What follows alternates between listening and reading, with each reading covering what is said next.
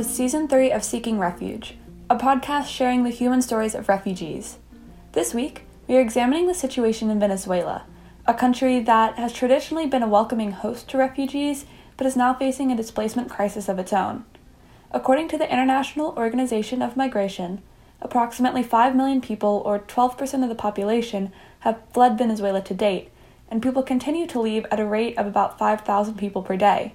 These figures are similar to the numbers we see in Syria and put the situation in Venezuela among the world's biggest recent displacement crises.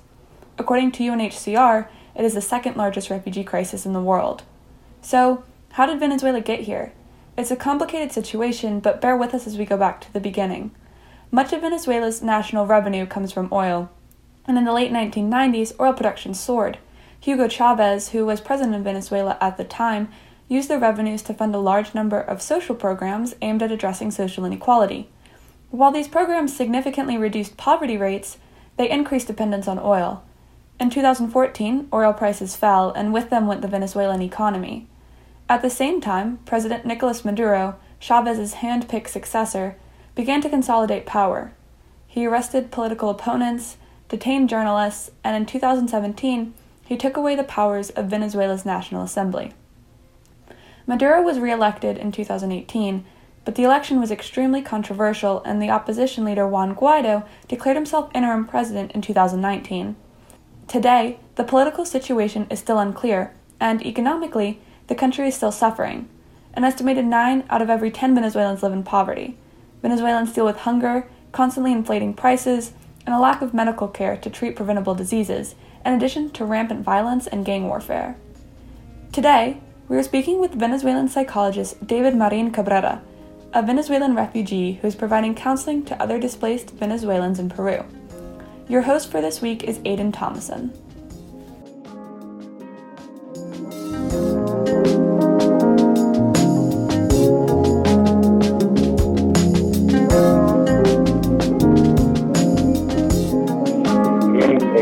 Mi nombre es David Marín, soy psicólogo venezolano, con 2 años aquí en Cusco, en general en Perú, 2 años.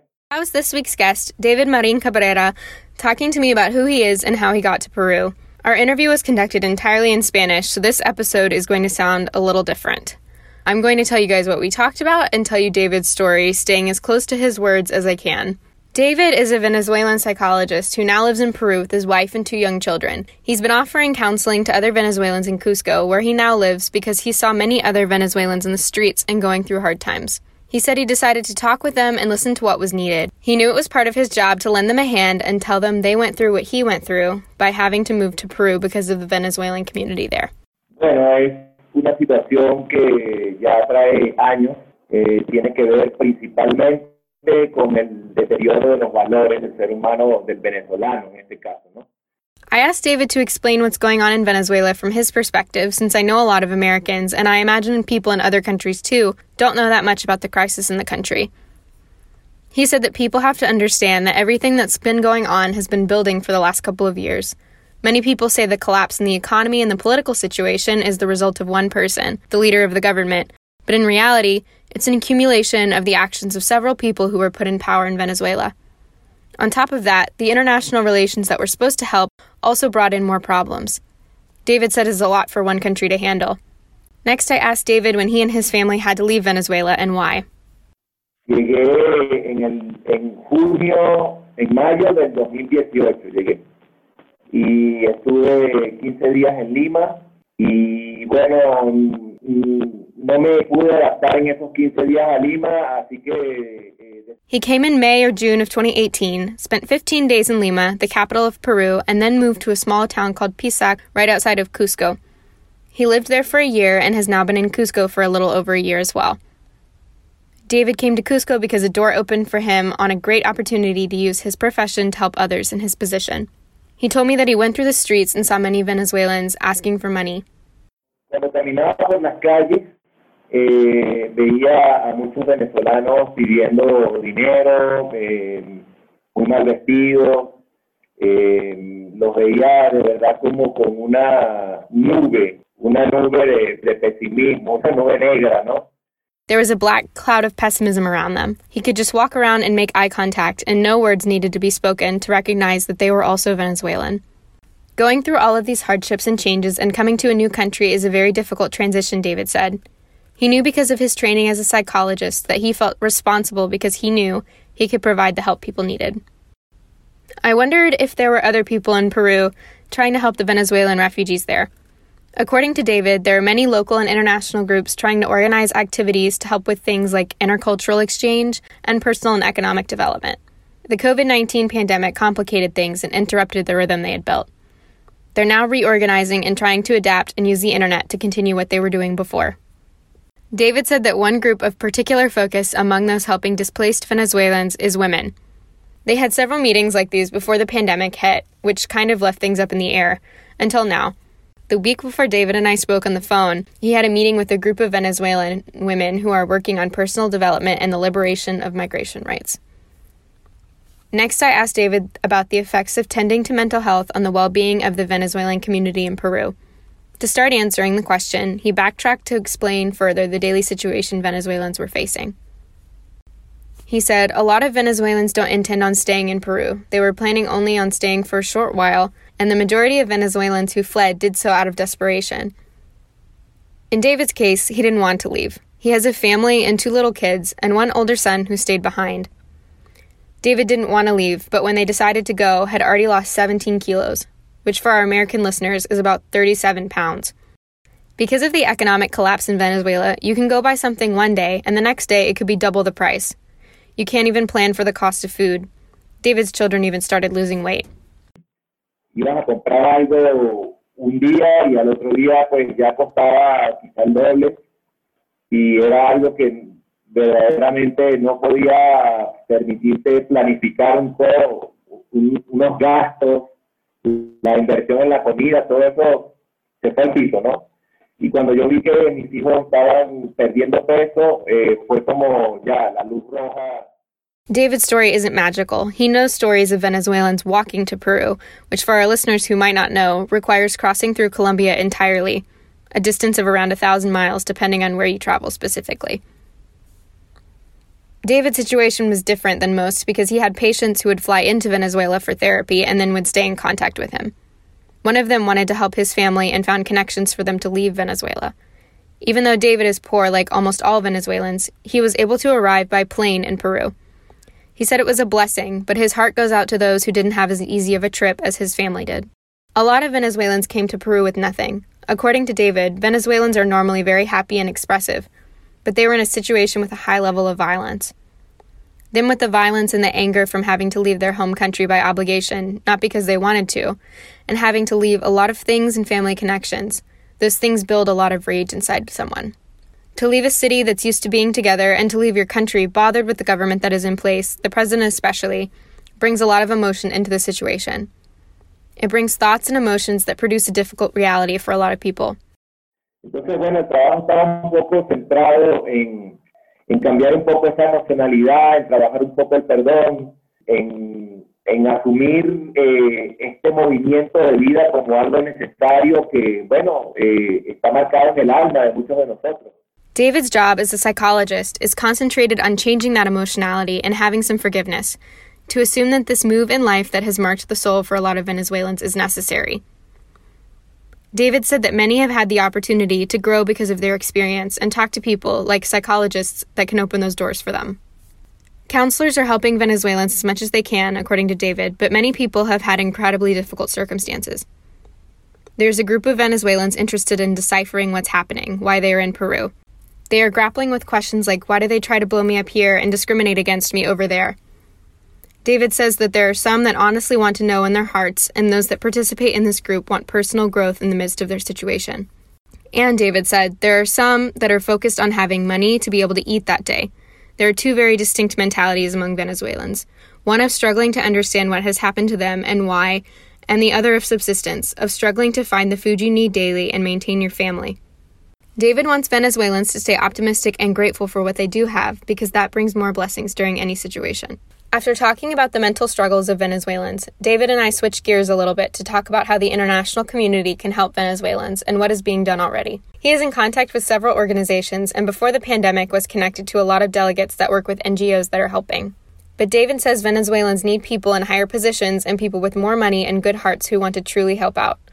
Some have been able already to help with basic things like food that are very fundamental.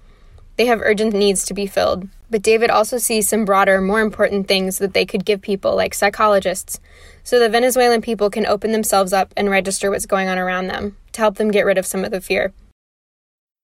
De poder superar el miedo, porque verdaderamente sí, da mucho miedo, ¿ves? Salir, y sobre todo salir así sin un plan, salir y al día siguiente tener que buscar trabajo para poder comer ese día y bueno, mira. There's a lot of fear out there for Venezuelans. There's a fear of going out and finding a job so you can eat that day. Venezuelans have struggled to get past the petroleum crisis, which is one of the many things that hasn't allowed them to keep developing. David says it's been difficult because they've had to transform their pride. A lot of Venezuelans like David are libertadores, and like the men who fought for their independence, they push forward and are now in a situation where they need to be grateful for the little and the plenty, and be grateful that they can share things with a different culture. David always says in his counseling meetings that Peruvians and Venezuelans speak Spanish and have the language as a common point. La verdad es que los malentendidos son muy comunes. Hay algo ahí que a veces pues no nos deja entendernos bien, ¿no? But, David says, the truth is misunderstandings are still very common, despite the language. There's something there that sometimes doesn't let them understand each other well. Sometimes David gets in a taxi and gives them an address, and they end up taking him somewhere completely different. Pienso que la comunidad internacional, el mayor aporte, el mayor apoyo que le puede dar a los venezolanos, a la comunidad venezolana, es ayudarnos a aprender a pescar en estas circunstancias. So, David says, the best he thinks the international community can do to help Venezuela and the Venezuelan community is to help them learn how to fish. Not just to give them the fish. In some cases, the international community should, because in reality, there are some alarming cases that need it. But David feels the vision of focusing solely on giving resources to eat or to dress is too basic and is only a warm towel, as he put it. The remedy needs to be oriented around receiving support, which is most of the help that they've gotten, which is great, but there is more to be done. They need people that can be productive because during these times, it is important that Venezuelans have the potential to develop themselves. Simply providing food, while it might be immediately necessary, won't fix the problem in the long run. David says the pandemic has caused an adaptation. The world is moving more online, and he's been able to meet with a lot of groups and even some other Venezuelans in Cusco that understand the needs and the demands of these times. They've been able to innovate the culture and products from their culture to help adapt. They're able to breathe and say, here's food for the week, and they're not necessarily out of the woods, but they're not as desperate. There are a lot of people that have come out and put in the work and earned it. So essentially, the role of the international community, as David sees it, is to provide help when needed, but not to keep Venezuelans in a state of being cared for. They want to be productive and work for themselves, but they need some help to get there. Towards the end of our conversation, I asked David what the impact the COVID-19 pandemic has had on the Venezuelan community in Peru. He said that it has limited their resources and created a lot of obstacles. The conversation is very different than what it is in America because of their resources. They can't always social distance in the same ways that we can. David said that a lot of Venezuelans who fled by walking have returned because of the pandemic. However, David said, it has also created an opportunity in some ways because many jobs that are usually filled by native Peruvians have opened up and they need to make money to subsist in Peru. Before David and I hung up, I asked if he had any parting thoughts to share. He told us to remember that there are a large number of Venezuelan refugees in Cusco and in other places in Peru, including his family. David also reminded me that Venezuelans need support that will lead to them supporting themselves in their own lives. He says there are a lot of thoughts and emotions tied up in the experiences of Venezuelans who had to flee, and a lot of those things need to be worked through. There are also a lot of ways to help, like the activities he carries out that help Venezuelans process their experiences. Things like that can help improve the lives of the people in the neighborhood who have come from Venezuela's political state and tried to leave because they didn't have anything to eat and because of other obstacles. David also hopes that more people will understand that people in his part of the world have had to flee extreme circumstances. He hopes that more people internationally will bring attention to the situation in Venezuela so that change can be made. Bien, pues gracias a ustedes y bueno, ahí seguimos en contacto. Bendiciones a ustedes. Coming away from this conversation with David, I was almost speechless, both with the magnitude of the situation that he described and by his optimism and commitment to help using his skills as a psychologist. Trauma is such a huge issue among refugees, and it was amazing to hear how David and others are using their own experiences to help them aid others who are in the same situation. Hearing stories like David's always makes me think about how much we don't know about what is happening in other places. Venezuela is almost never in the news in the US, and when it is, it's usually talking about what's happening within their government. We almost never hear about the extreme poverty, hunger, and violence that millions of Venezuelans face daily. Going forward, I'm going to remember what David said, that as an international audience, our responsibility for the people of Venezuela is to be aware of what is happening and to call for change from those in power around us that might help resolve the situation in Venezuela, to offer help to the Venezuelan people when they need it, and to assist them as they find long-term solutions to the situation they've been forced into. That was David Marin Cabrera talking to us about his experience as a refugee and his work providing counseling to other refugees in Peru. If you liked this episode, be sure to subscribe, rate, and review us in the comments below. If you'd like to get in touch with us, email us at seekingrefugepodcast@gmail.com. Follow us at Refuge Podcast on Instagram, Twitter, and Facebook for all the updates on our show. As always, a huge thank you to Max International House for making our show possible. This week, a special thank you to Andy Betancourt for her help translating. Thank you so much for listening, and we'll see you in the next one.